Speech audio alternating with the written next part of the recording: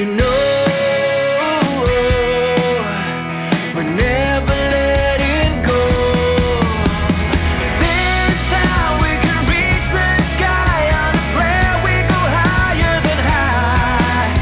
Yeah, how wide awake, it's a big mistake, 'cause it's something we can deny.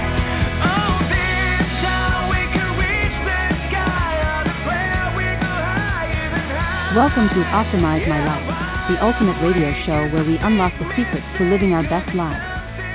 Now, before we dive into this exciting journey of self-improvement and empowerment, I want to take a moment to thank our incredible sponsor, the Hope Collection, for making this show possible. Their unwavering commitment to spreading hope and positivity in our lives is truly remarkable. We believe in the power of interaction, so we want you to be a part of this incredible journey. Call in, write to us, or connect on social media. We'd love to hear your questions, experiences, and challenges. Together, we'll create a thriving community of like-minded individuals, supporting each other to thrive and shine.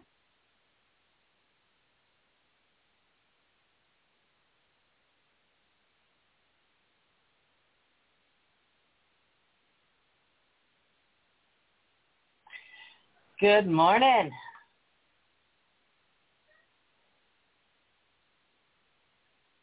Good Can you morning. hear me? All right.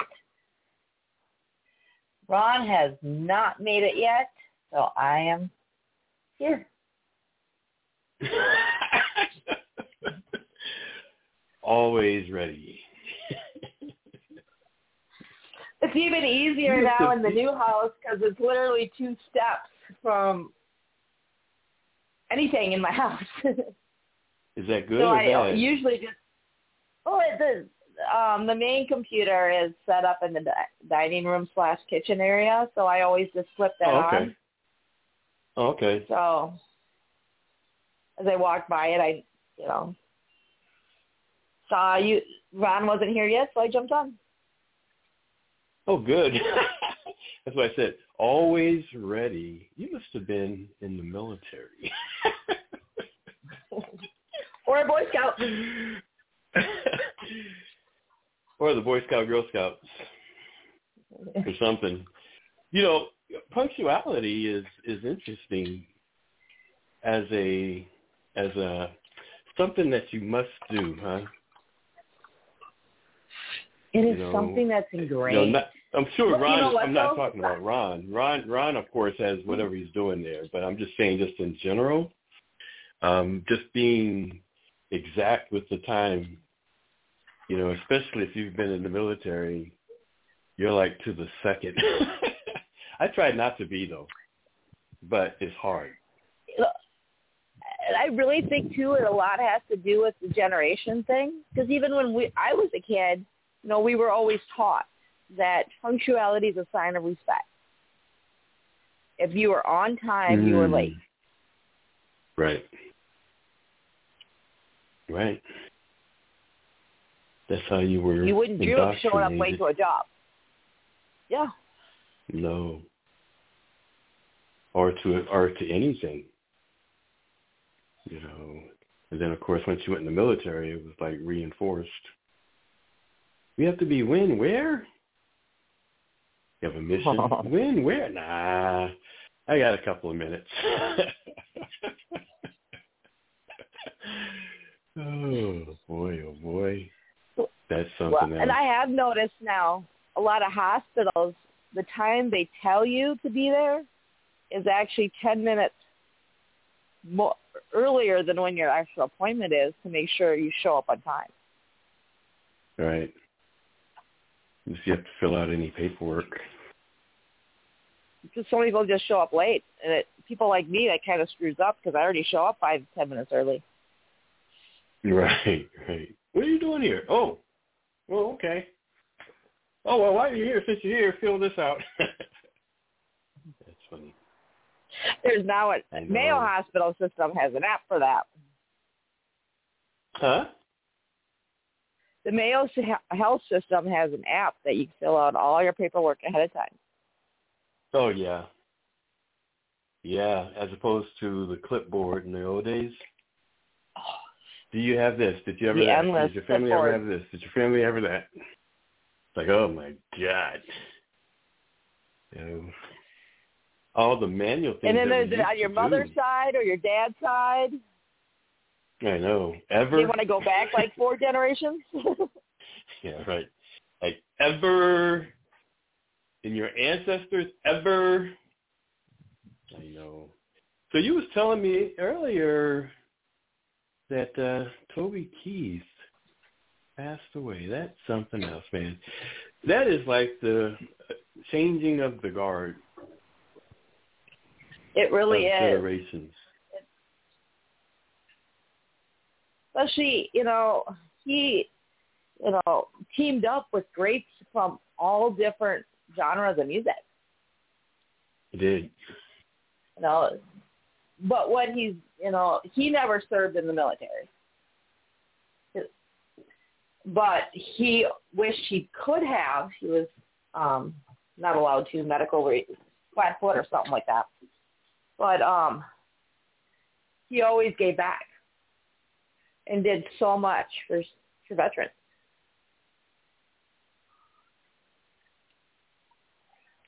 I know. And first responders.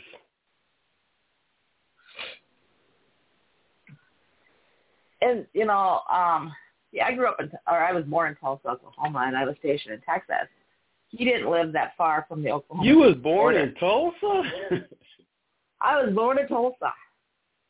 Who is born in Tulsa? Wow. I guess there are people that's born in Tulsa. So did you live there all your life?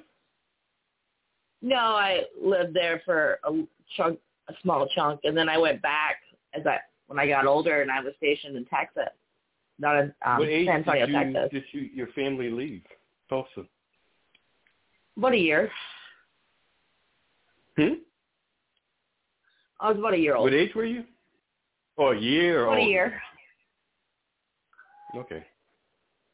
So you didn't go to the school system and all that.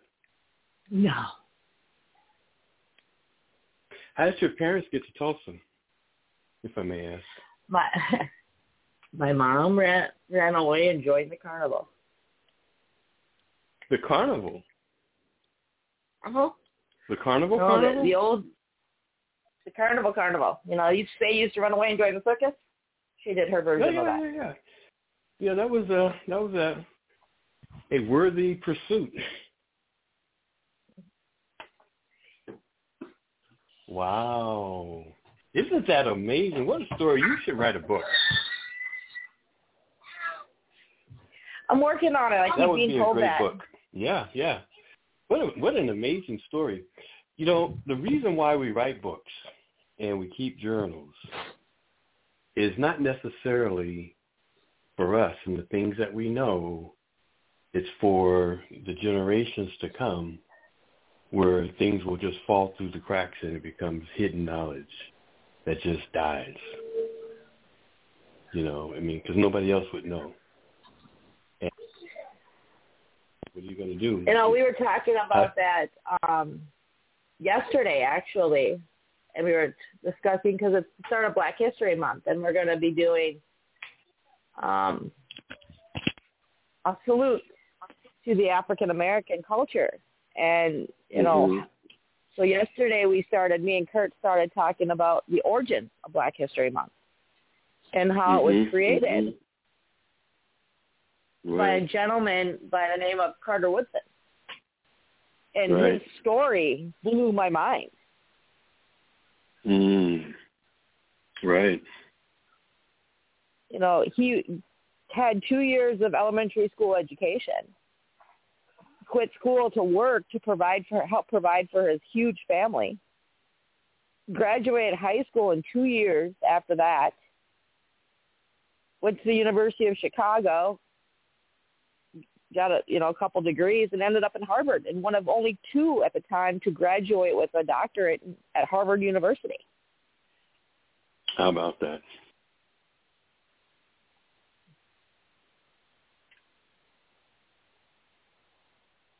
It's amazing. Some of the stories, and that's why they have Black History Month, because there's a lot of history that, who knows? That's kind of what I'm saying with the journal. It just gets lost in, in history. And nobody knows. It really does. And, people aren't sharing their family history anymore. I know mine because my grandma made sure that it was ingrained in our minds growing up about our family coming here from Germany and being immigrants and stuff like that. But like my husband's family, he has no idea. Well, people don't, it's not, we're actually almost taught not to share because it seems like, you're being boastful or whatever. And so you don't share, things that have happened in your family, good things that have happened in your family.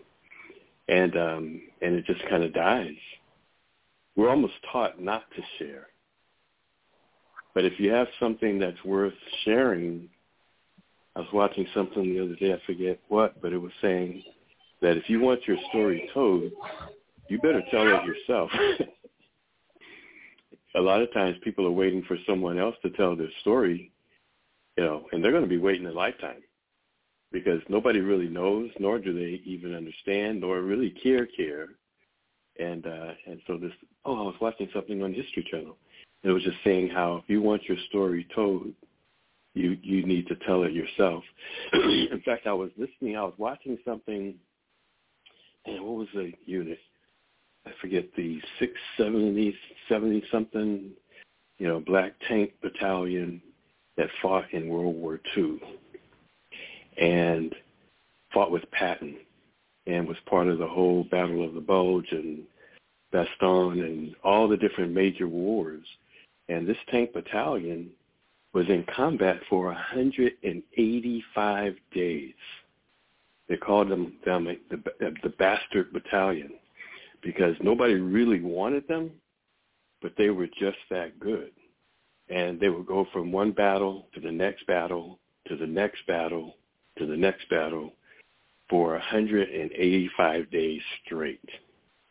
Normally, the tank battalions were getting, fight 15 days, you get your rest. 185 days straight, kicking butt. And after the war, no recognition. No recognition. Oh, they didn't do that much.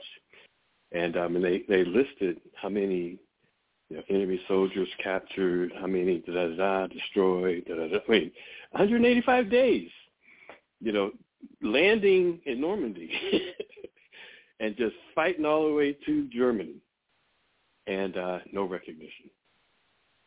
Lost in history. I didn't even know. And I was watching the special, and I was like, wow, who knew? And I guess one of the historians there at the end, and I forget, a base in Louisiana, a former base in Louisiana where they started, he said, hey, we need to erect something, to at least show that they were here. This is where they got their start. Come out fighting was their slogan. And he said, we need to erect something. So he raised money to put up a monument. But who even knew the exploits, of this battalion? And so one of the things he said at the end, and that's where I heard this, he says, if you want your story told, you best tell it yourself. Even Top Gun, when the Air Force had their first Top Gun competition, the Tuskegee Airmen won it, with the old aircraft. And the other folks that came in to participate were flying the modern P-51s. And these guys were flying, I think, the P-47s. And they won the first Top Gun competition that the Air Force ever put on. Talking about Top Gun. And their trophy was hidden until I think the 70s. They couldn't find the trophy.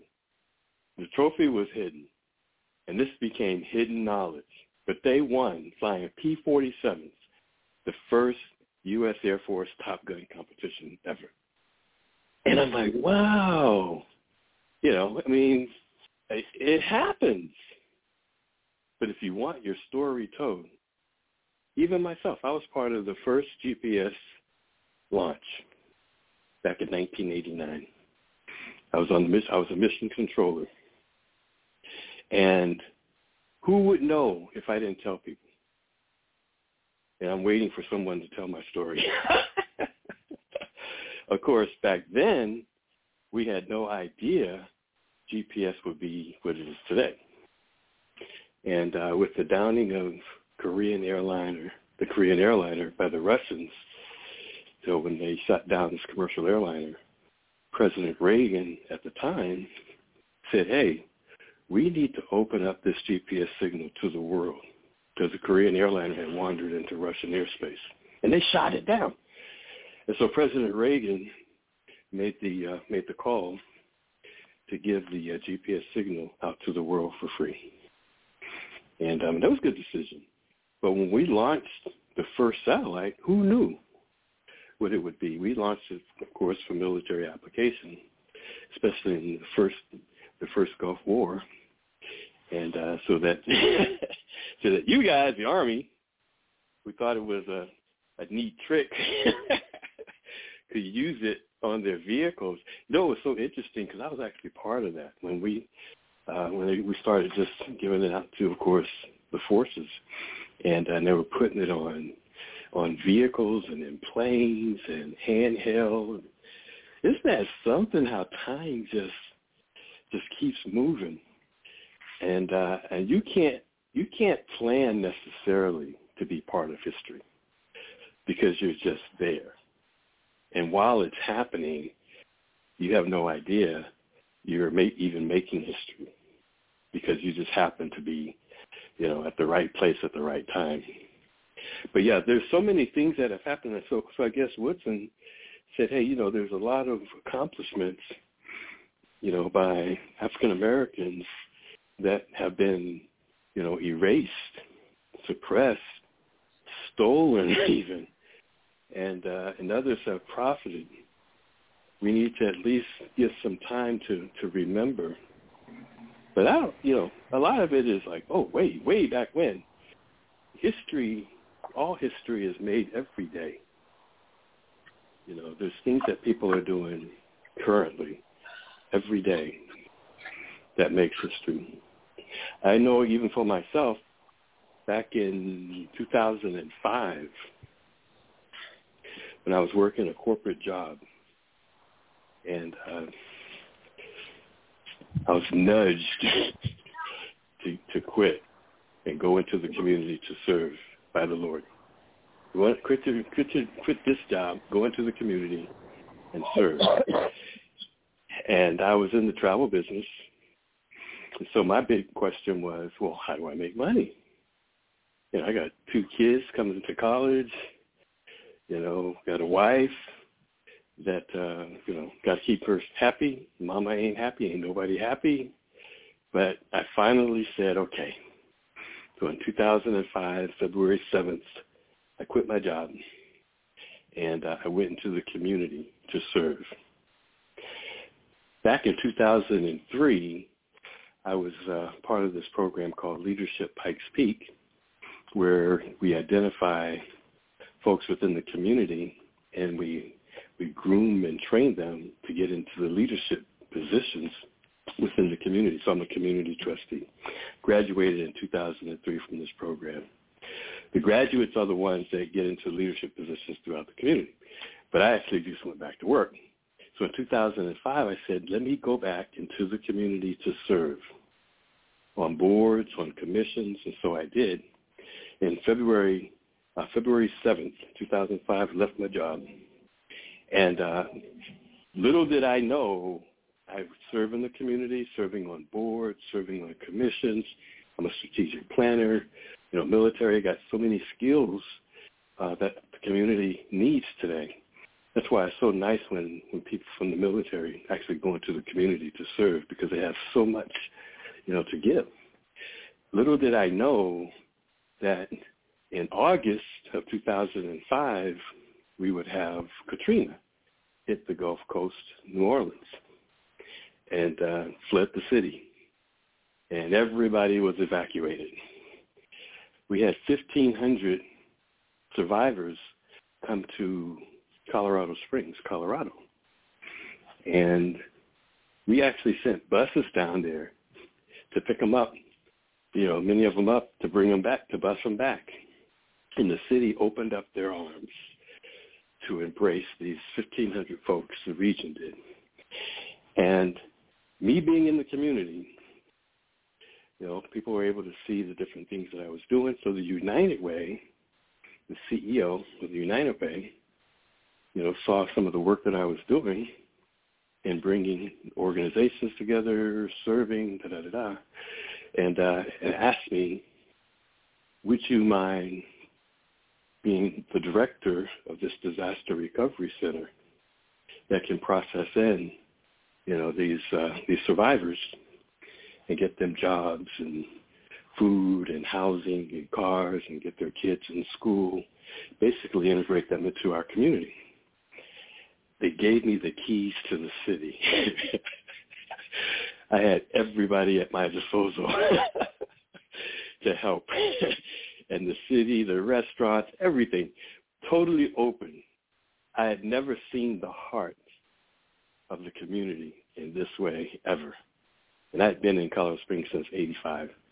And but the heart of communities really is big, and they respond to disasters and things that really need a response. And so I opened up this disaster recovery center.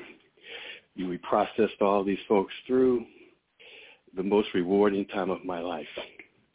I always think back, had I not left my job, corporate America, to go into the community, I would have missed it.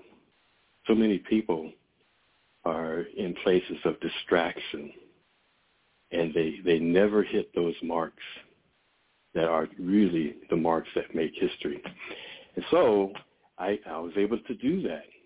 And so I did that from August to January, August 2005 to January 2006. And then I handed it back over to the organizations in the community. But leading that effort was the most rewarding time of my life. Now, did I plan to be there? To have that as an experience and as a testimony? No. And when I left, I didn't even get recognized. It just ended. We won this free cruise. And the CEO says, hey, Rick, I know we're not paying you for this. Go on your cruise, and we'll take it from here. Have your fun. When you come back, you don't have to come back. We'll take it from here. And no recognition, no nothing, even to this day. Now, was I looking for it? No. I wasn't even looking for it. It's just something you got to do. But that even the people that are heroes from combat or from anything, they don't consider themselves heroes. They consider themselves as responding to a need at the time. And then after the fact, in the reflection after the fact, they realize, what did I just do? And people are seeing it. What did you did that? No, it's just responding. If there's a need, you respond to it. And then whatever happens after that is what happens. But quite often, many folks do things that no one ever knows about. Now, do they need to know?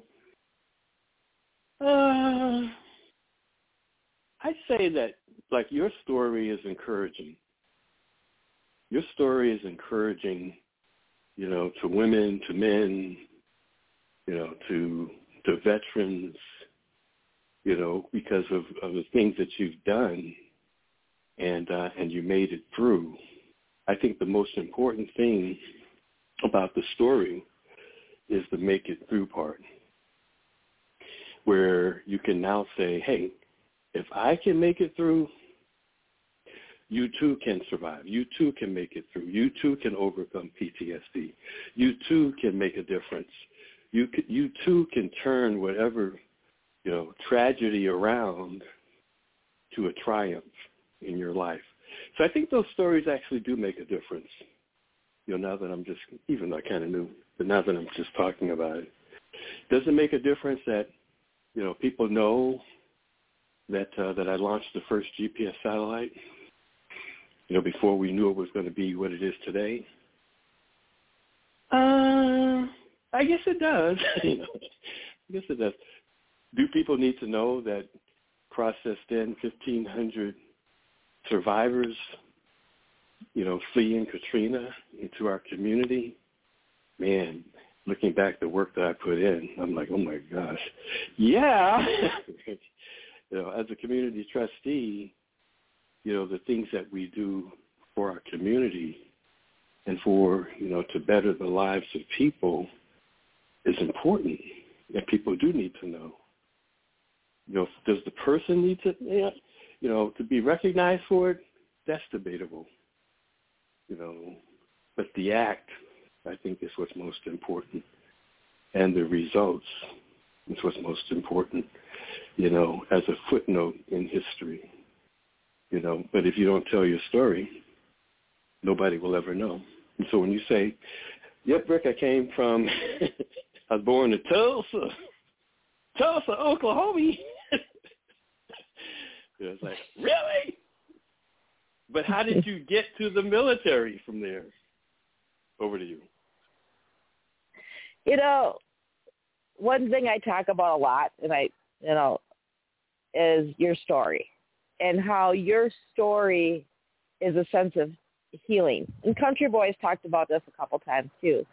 When you can tell your story and use it as a sense of empowerment for not just other people, but for yourself.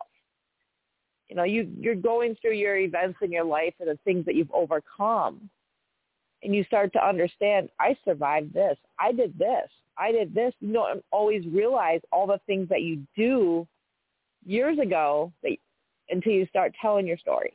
And it helps you overcome the obstacles you're going through now because you've survived much worse. It's so true. It's so true. As you're saying that, I'm thinking about even, travel. It's not like I was like, I'm going to be a travel guru. I'm going to the top of the travel world. Travel came about when I went into the community. Like I said, a lot of people miss the important things in life, caught up in corporate America. Not to say that that's not important, but, the service aspect of life. And I didn't know the community until I went into it because, it's a whole separate world. I mean, it is an absolute whole separate world. And a person that is in corporate America, they don't even have a clue of that world other than volunteering at a food bank or, a cleanup day in the park.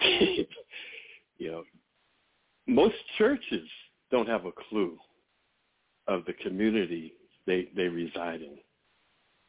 I was doing a study one time and was talking about the irrelevant church that's irrelevant in the community they reside because they build it up like a fortress. And every Sunday, people go into the fortress, and then they scurry back out to their lives. They come back into the fortress, never venturing into the real community. So when I left my job, corporate America, I go into the real community to see the needs of the community and to see the homeless situations and going to the shelters and understanding from an insider perspective, what people in our community, our communities are growing through on a day-to-day basis to survive. And we started this, graduating from Leadership Pikes Peak. That was one of the things, the lessons to be a community trustee. We spent a lot of time in the community looking at all the different issues to understand it from an insider's perspective. This one exercise that we had was to ride the bus. So they gave us a pass to ride the city bus. Most people, believe it or not, don't even ride the city bus or have never ridden the city bus. So they gave us a pass to ride the city bus, and they put us in these different scenarios. They gave us a sack, about a 10-pound sack to carry with us that represented a kid that you was carrying. And you had to go to different service providers, that provided food and different things. And they wanted you to ride the bus to get there, carry this pack like you're carrying. Some folks had like 3 kids, so they had 3 packs. And, and to actually ride the bus, go there. And some of them, they said, you can't speak English. You only speak Spanish. I mean, it really gave you an insider's look into the community. So, but when I started helping these people for Katrina, I kind of knew the community. And so, it gave me even deeper perspective, getting them jobs, getting them community services, and showing them and just breaking out the community to them where they could actually see, the community and see what's there for them and to help them integrate into our society, our community. And it gave me another perspective and appreciation, for the situation that they were in and how can I help them. And so when I left my job, of course, my income left, but I was in the travel business. And so one of the, and I can say this, we're, as a believer, the Lord said, hey, you go do what I tell you to do. I'll take care of the business. And so I wanted to see that, how that transaction could actually happen in the real world. And so, but I go and I serve. I tell you, Mary, the business starts going crazy without me. All of these people start showing up and to help Brenda. I'm not even there. And they start showing up and helping Brenda. Now, how does that happen? Of course, I believe in obedience. But the business started going crazy, making $1,000 a month, going up $1,000 every month. I'm not even there. I'm serving these people 6 in the morning to 6 at night. I'm like, oh, my God, I'm so tired. But the business goes crazy without me. That next year, 2006, we made over $650,000 in the travel business. I'm not even there. And I go, wow, this is how that works. And so I'm not a network marketer. I'm just a regular person, but I'm obedient, and I learn, and I understand. And I understand obedience, and I understand the fruits of your labor and obedience, in the Christian realm. And one of the things I discovered, and I'm still living on the residual income today, and of course traveling the world, but that was the launch of all of it. And I wanted to see if it was possible for a person to just flat out serve in their purpose, and have a business tool that gives them the ability to create wealth. Now, mine is travel, but of course in Marketplace Ministry we talk about all businesses, to offer to the Lord to multiply. But the purpose is to free you up to do your purpose. And that was one of the major things that was proven. I'm serving in the community in purpose, on purpose, and the business goes crazy to keep Brenda happy. Right? You got to keep her happy. But to give me abundant, provision that I still live on today. And so when that's my experience. So when I talk to people about the travel business, I'm talking from a perspective that, a lot of times you'll hear work until you fall out. Don't go to sleep, fall asleep. Do this, boom, boom, boom, boom, boom, boom, boom. And it's not sustainable. People can only do it for a short amount of time. And then they're like, oh, my gosh, I'm giving this up. I'm getting nowhere. But when you learn the secrets of obedience, and that actually became the marketplace ministry, to understand the secrets of purpose and walking in purpose on purpose, to understand the community, to understand being able to create wealth, to make a difference in the community. And as a Christian, to create wealth, to spread the gospel. And so now you've got a higher calling, a higher thing that, reason. You always have to have a reason behind, the things that you do. It's a higher reason. It's not just, I want to make money. No, you want to make a difference. And now you realize that, and see, that's why we talk about the importance of vision. What is your vision? Because as Albert Einstein says, your imagination is a preview of life's coming attractions. And you write it down. And so now you're using, and a lot of people would say the woo, the airy, stuff. But that's what really makes things happen. The powers that you don't even see, the power of faith that you don't even see. But when you can understand and start realizing that, it's like science. You do this, you get that. You believe this, you receive that. You declare and command this, and this is what happens in the earthly realm, the physical realm. That's what really makes things happen. So that was really, little did I know, when I volunteered to go into the community, that was the learning experience. That Rick, the way sometimes, we learn things in the world, on a job, working till you die, working for someone else. Ron says it really good, and he got this from Joel as well. It's like clutching tight to an empty bag. Nothing's in it. Hey, Ron, you there? I am here. Good afternoon. I'm so sorry. I got in schedule line to come on the show and be here on time, and I missed it. I was like standing on the dock watching the ship go by because I didn't make arrangements to get to the dock on time. We got you covered, though. But we got you covered, man. I see that. So good. It's so exciting. I'm doing something that I haven't been able to do for over a week. I just stood up on my left leg and I'm positioning myself so I can be on the show here. I don't know who's on board. I want to welcome everyone. I'm sorry I've been away for a little bit, but we had to go get some new structure. He's back, bigger, stronger. Lee Mason. Hey, we're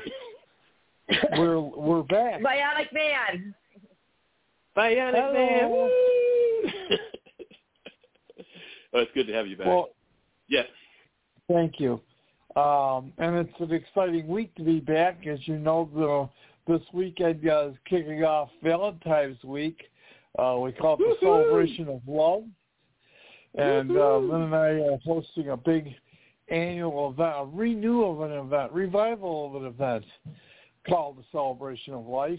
And 100 people are going to show up at a banquet hall to celebrate that very thing. Wow. And celebrate marriage and love and dreaming. And we're real excited about that. That is awesome. We had a group of people that committed themselves.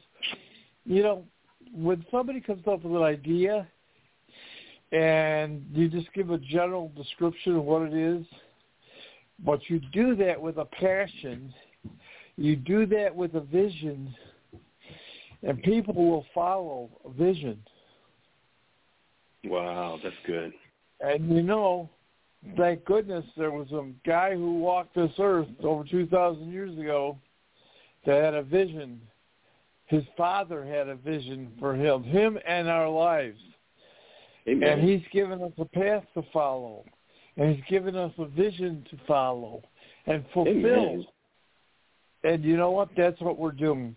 I'm so proud and excited with the folks that are helping us. We're holding it out of our church, sponsoring it in Buffalo. It's called Resurrection Life Church. Captain Len Cade spoke there last Memorial Day weekend. So did 40 little Cub Scouts and Boy Scouts and little Girl Scouts all came. Mary Stanley drove 14 hours to come to Buffalo for the celebration, memorializing and dedicating and honoring those who have paid a price so that we could have the freedom to have a vision. I'm just so excited because that's continuing. It wasn't just a one-time thing.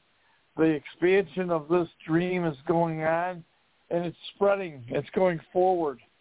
And, you know, years ago we say a lot, used to hear the words pay it forward.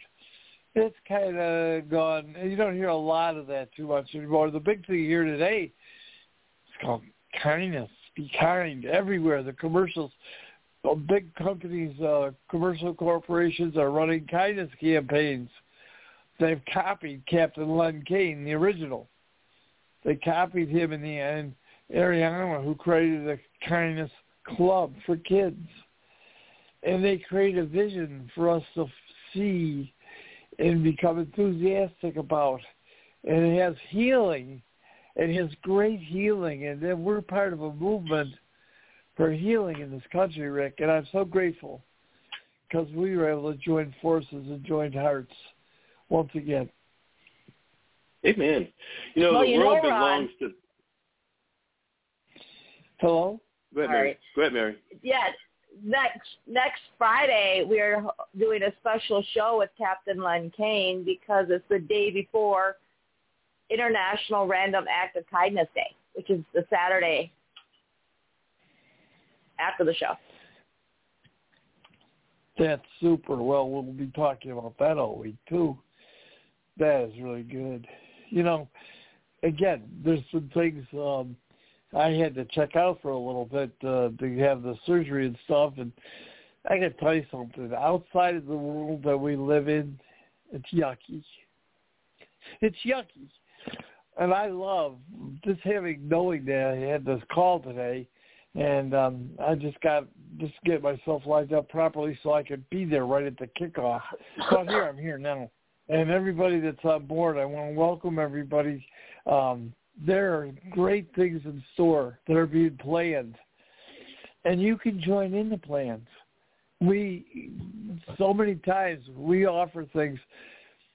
In my life, I was privileged to meet a guy and know him personally for 40 years. He was a coach. Good one. And he started coaching basketball teams. He was a basketball player. Good one. All-American. And then he became a teacher. And first he tried to go professional, which he was qualified to do, but he didn't get in the right circle at the time. They didn't have the three-point shot was not involved in the initial basketball league. So without that, he couldn't compete against a lot of other people. And he's a big guy, but was kind of not the tallest, but not the shortest. And he was big. Anyways, he competed in a world that he tried to succeed in. And it turned out that him as a pro ball player wasn't going to work.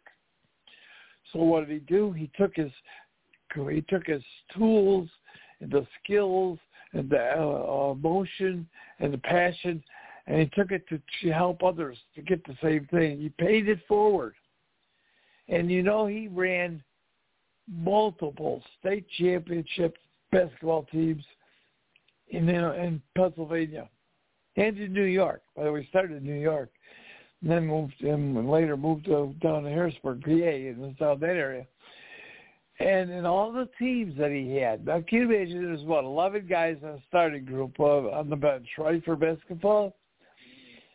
Every year you have 11. Now, if you have one team and you're one high school, you have one team, but you also have the JV. So let's just say we got 22 players a season. And let's say for 20 seasons you had 20 tryouts. Joel never had one tryout. And someone asked me one time, I was telling the story, and he said, well, Ron, how did he get people? How did he choose who was going to be on the team? Was he just played favorites? Did he just take, the coach's son and other guy, No. Joel gave every kid, he went to the basketball suppliers and got a National Basketball League basketball. He to donate to the school. And every kid that wanted to be on the team next year got a free basketball. And then they took a Sharpie and wrote their name on it. Now, I said Joel didn't have tryouts, but the guarantee was this: if you wanted a basketball, you could have one free. I mean, go back 40 years, 50 years ago, basketballs, they weren't cheap then either. Proportionately, they were probably more expensive than they are now. But the thing is that Joel would hand out these teams to the kids, these basketballs to the guys that wanted to be on the team. And then they had to bring it back in the fall. And they, a lot of times they think, why, Joel, boy, he's different. He's really a screwy coach. He doesn't do it the way everybody else does it. But, in the fall when school started, they had basketball get-together to check out the team for the next year. When the kids brought their ball back, he didn't have to ask who wanted to play on the team. He looked at the basketball, and if it was worn out, their name was worn out, they got a uniform. See, it wasn't there what they wanted or what they said or what they talked about. It's what they demonstrated. And Joel never interviewed people, but he always interviewed people all the time. And he would share ideas with people, and if they took advantage of it, he helped them. Now, he tried to help them any way he could if they didn't do it, but he could only work with the ones that wanted to work. They were willing to step forward, take action, be involved. And that's how Joel ran his business. Joel ran a multi-million-dollar business around the world. He didn't have tryouts. He shared the basketball. He shared the dream. And the people who chose, they raised their hand. Like in school, you got to go with John, you raise your hand. You want to go to the next school, you want to go to the next class, you raise your hand. You get identified. And so Joel taught me, that's how I've quite frankly, maybe some have not figured it out yet. That's how I learned that lesson. I use it today. I'll run ideas by people, and if they call back, they inquire, they ask questions, they show up again, guess what? I share more with them. But if they don't, I'm not going to beg somebody. You can't push a rope. I remember the saying, Rick, the first day we talked, I said, you can't kiss a girl leading away from you. You can't climb a fence leading towards you. And you can't push a rope.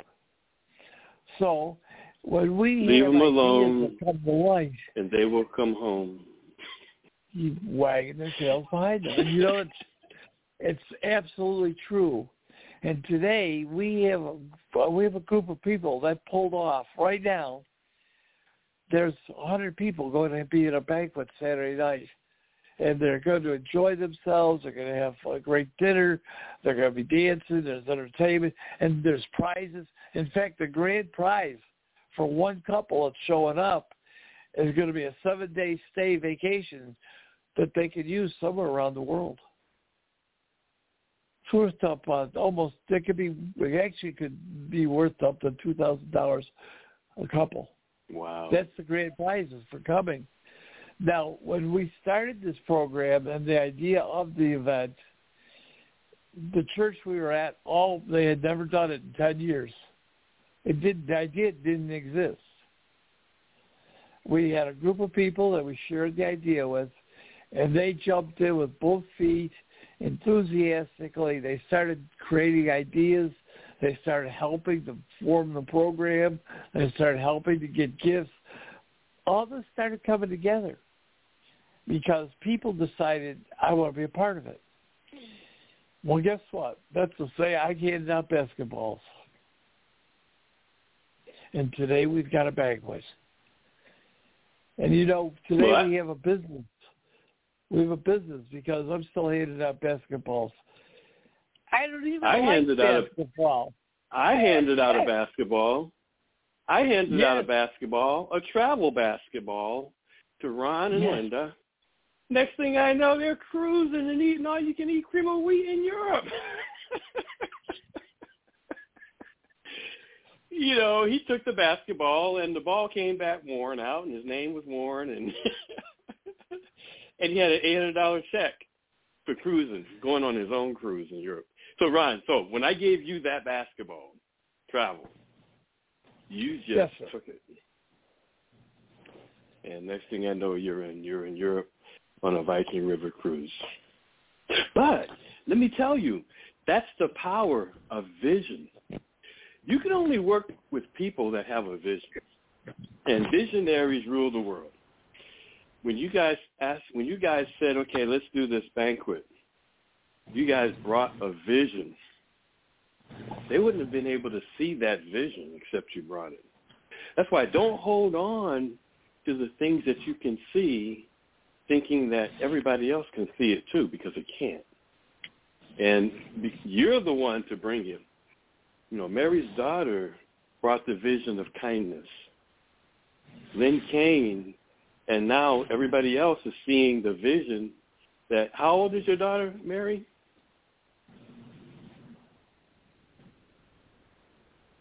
I don't know if she's still with us, but 9. She started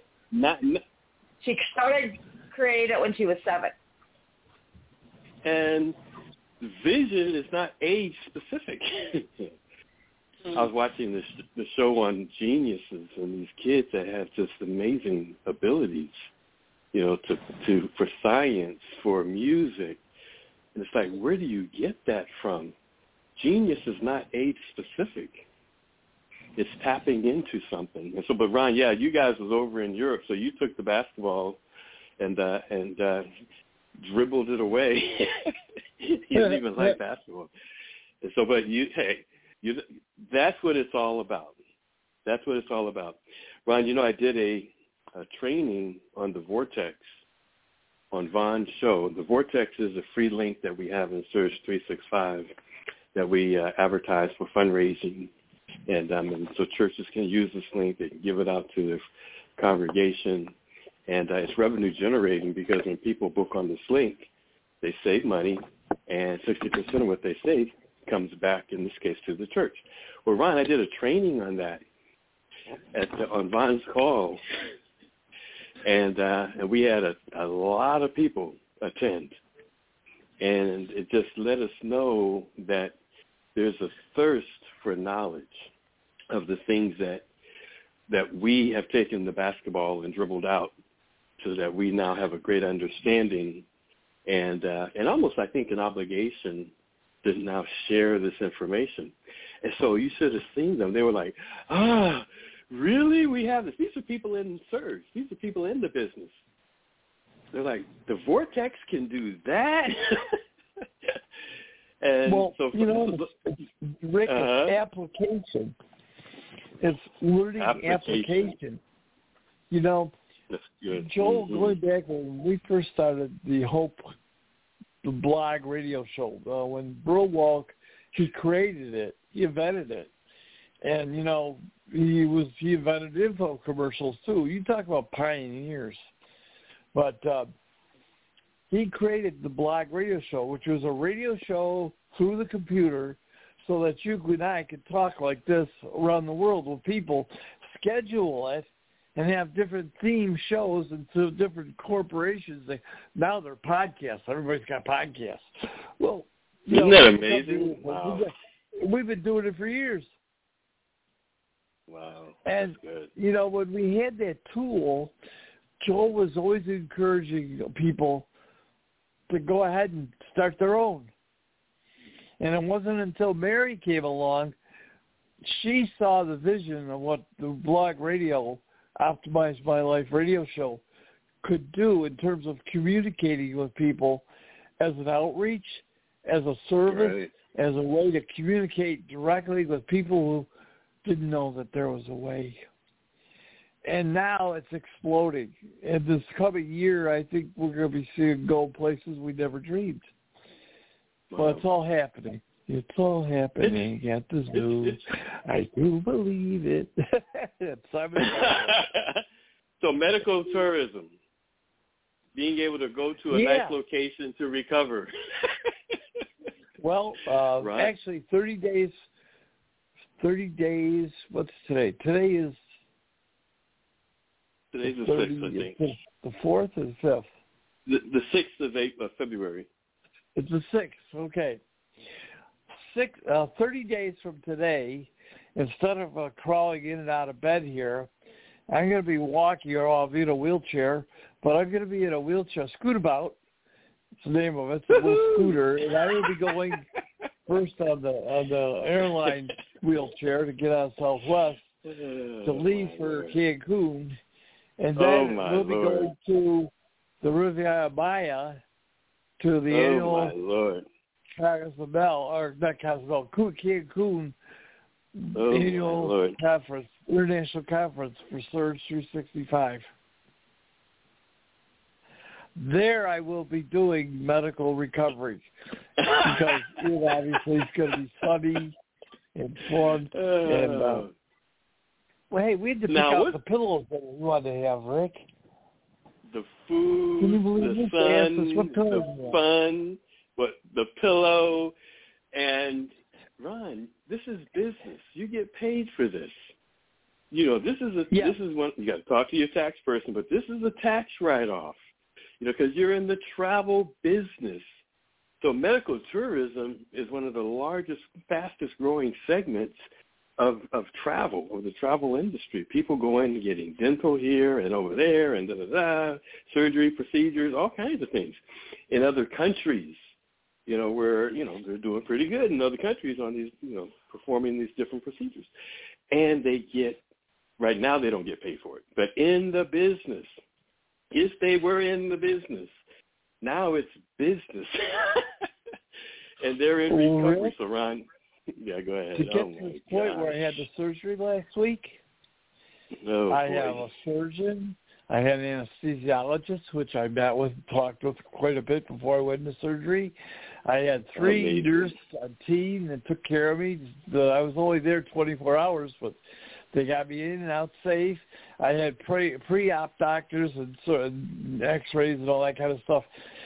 I was doing medical therapy for all the people that were waiting on me to take care of me.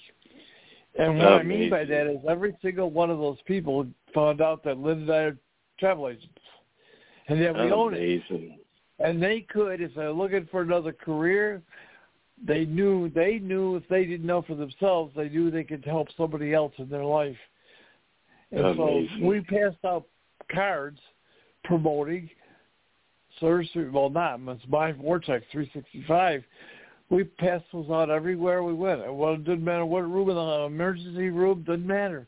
The operating room, the recovery room, the guidance, the valet. Everybody got cards from us. I'm going out fast. But here's a card. I can't really. Here's a card. Hold on. We gave me this anesthesia, but here's a card. Well, Rick, 2 of our bankers are single gals. That one of them wants to travel now. The other one is getting engaged and wants to go on a honeymoon. Wow. We created probably 50 to 100 leads for somehow leading people to careers, an opportunity in the travel business, or a way to change the career they're in now. Because their glass ceiling. Bankers, they can't get anywhere. So, wow. People ask, I get people say to me many times, well, you get out and about, you do everything about these people you see. Yeah, well, what's the difference? I don't keep my mouth shut. My wife gets mad at me sometimes because I talk a lot. But you know what? But you have something to share. When we get a check for $332 for a cruise we booked last week. She doesn't get mad at me for talking then. That's funny. Hey, Ron, we're out of time, but hey, man, so good to have you back. Thank you, Father. Thank you, Lord, for now a speedy recovery. In Jesus' name, amen. Thank you for our prayer partners. Amen. We'll see everybody. See you, Mary. Bye now.